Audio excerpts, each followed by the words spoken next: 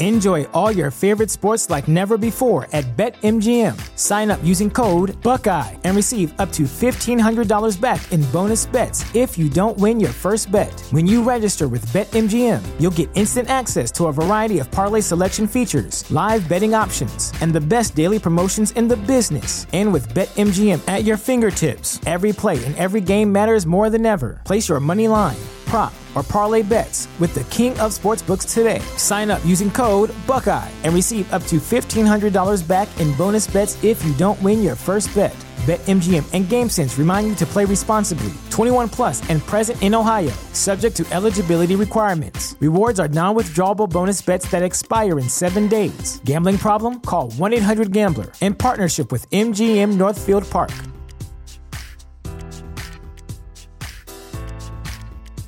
Some abuse is dangerously obvious, while other types of abuse creep into our family DNA in covert ways. Keeping family secrets, intimidation, the silent treatment, and cyberbullying are just a few examples of the many forms of abuse with troubling outcomes.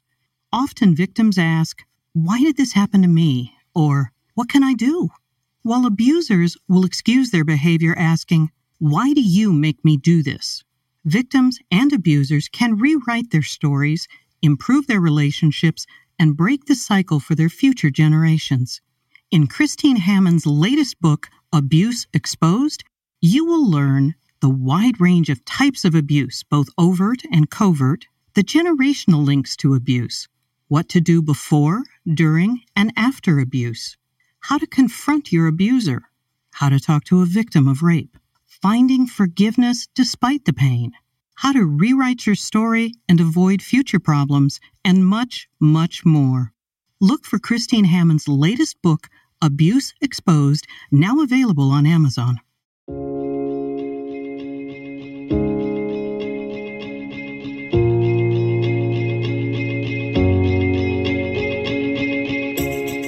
This is Understanding Today's Narcissist. Brought to you in part by PsychCentral.com. And now here's your host, Christine Hammond. Hi, and welcome back. Today, I'm going to respond to 2 emails that I got from our listeners, and I'm going to read you what the email says, and then I'm going to talk about it. And I put the 2 together because they're very similar. So if you have a question and you are dying to ask me, go ahead. You can shoot me an email at any time. My email is growwithchristine@gmail.com. That's growwithchristine@gmail.com. And so let me go ahead and read you these 2, and then we'll go ahead and talk about it. The first email says this: I wonder if you would consider doing a podcast episode on narcissistic mirroring and or other ways that the beginning phases of a relationship with a narcissist can be blinding, misleading, and make you feel extra safe with everything that is happening, making it harder to see red flags for what they are, and perhaps making someone extra vulnerable to being hooked or manipulated. So that was the first email. The second email I got, very similar. Thank you for all the amazing resources you provide. Do you ever come across covert narcissists claiming to be empaths, or that others are not giving them enough empathy? If so, would you ever consider doing a podcast about narcissists and their claims about themselves that go directly in contrast to their behavior? I feel like this has just been so hard to reconcile and make sense of, but I find some resources indicating that this happens to others too. Maybe it's related to projection. I have no idea. Just something that's been troubling for me with a narcissist in my life. Okay, so let's talk about this. I'm going to call this episode today Narcissistic Mirroring, and we're going to talk a little bit about what that even means. So let me define narcissistic mirroring. What we're talking about when we're saying that is a narcissist who actually becomes more like you. In other words, kind of a chameleon-ish, for lack of a better way of saying it. When they first meet you, in order to reel you in, they'll change their colors. They will look very much like you. They'll probably have a lot of the same common interests that you do. They'll enjoy the same things, including music, where you want to go out to eat, activities. They'll seem interested in what you want to do. And all of that is very organic for them. It seems very natural. And then all of a sudden, a switch flicks. And that switch could be a committed relationship. It could be you've moved in together. You're now officially partners. You've bought a house together. You got married. Something in which indicates that the commitment is not just a casual dating thing. It is more of an ongoing dedication, commitment to one another. As soon as you've reached that threshold, that's where the tipping point comes. And the narcissist no longer has to maintain that image that they had created beforehand with you. And so both in behavior and in interests, and even in showing empathy, we see that with narcissists. And so they will take on whatever you are like. So if you're an empath, let's just use this as an example.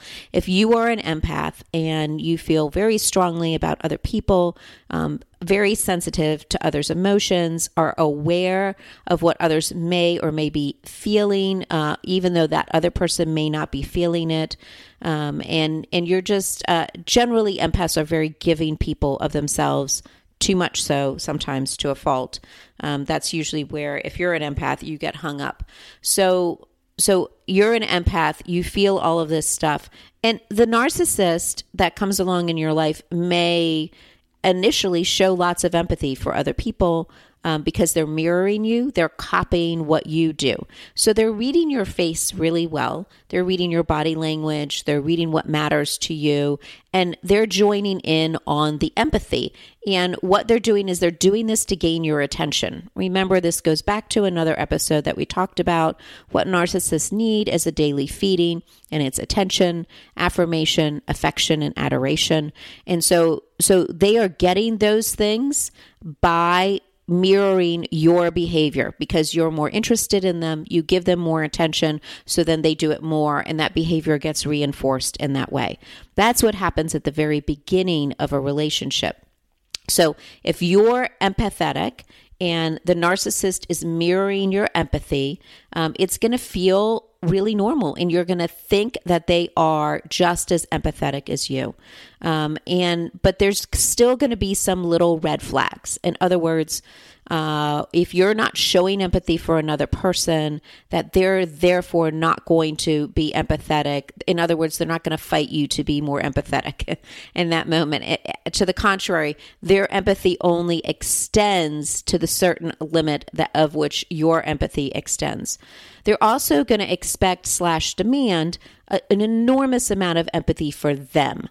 In other words, how they feel, how they're doing. They're going to expect that you have unbelievable amounts of empathy for them and what they're experiencing.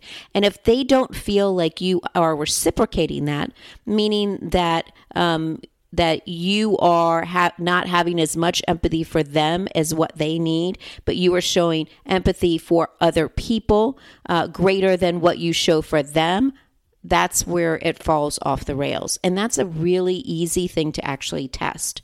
So let's run that through real quick. What does that mean to test that out to see if this is a person for which you are going to have this problem with? Well, you go to a dinner party. I know COVID, all of that doesn't happen very much. So a family gathering, someplace in which there's other people around, and you are expressing or showing empathy for an experience that somebody else is going through. Perhaps it's similar to what your narcissistic partner, friend, however we want to call them at this stage of the game, is starting to show. So something similar, like maybe it's a job situation for which one of your friends is like, oh, my job is really rough, it's terrible, blah, blah, blah. And you're showing empathy for them, But the narcissist, when they ask for the same level of empathy, you withhold it just a little bit. And if you can see what the reaction is to that, like, do they become immediately angry because you're not showing an appropriate amount of empathy, then that's a huge red flag for you. Do they start to go off the rails because now you're giving somebody else attention for something for which they feel that they should also have the same amount, if not more, attention?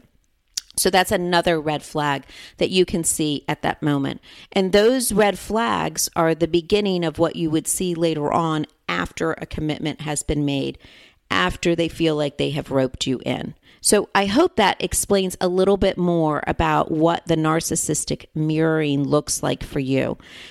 It is really important that in the early stages, if you start to see anything along these lines, that you just slow it down.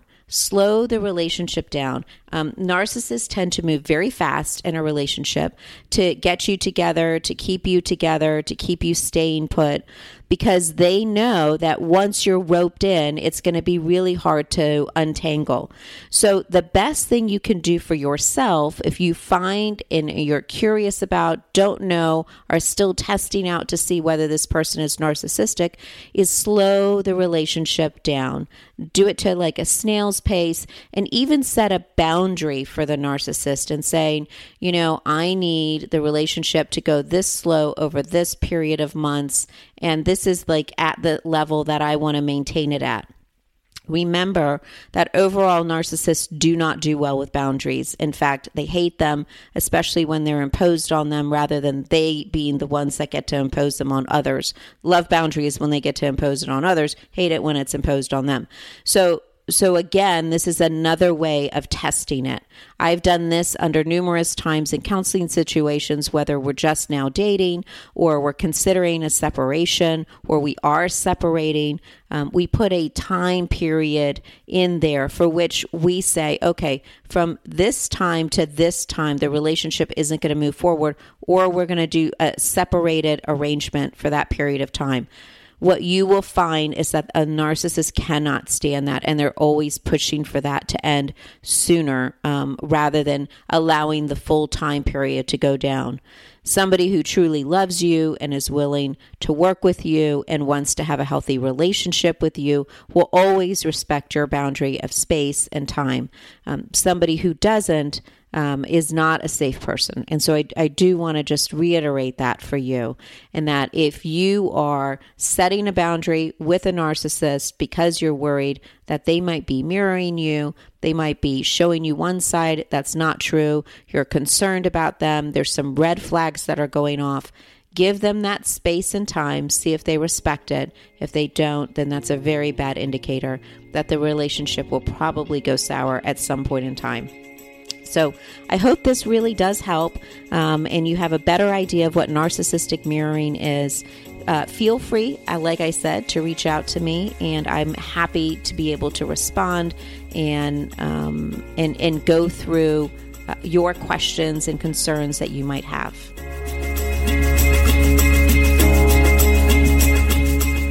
Thanks for listening to Understanding Today's Narcissist with Christine Hammond.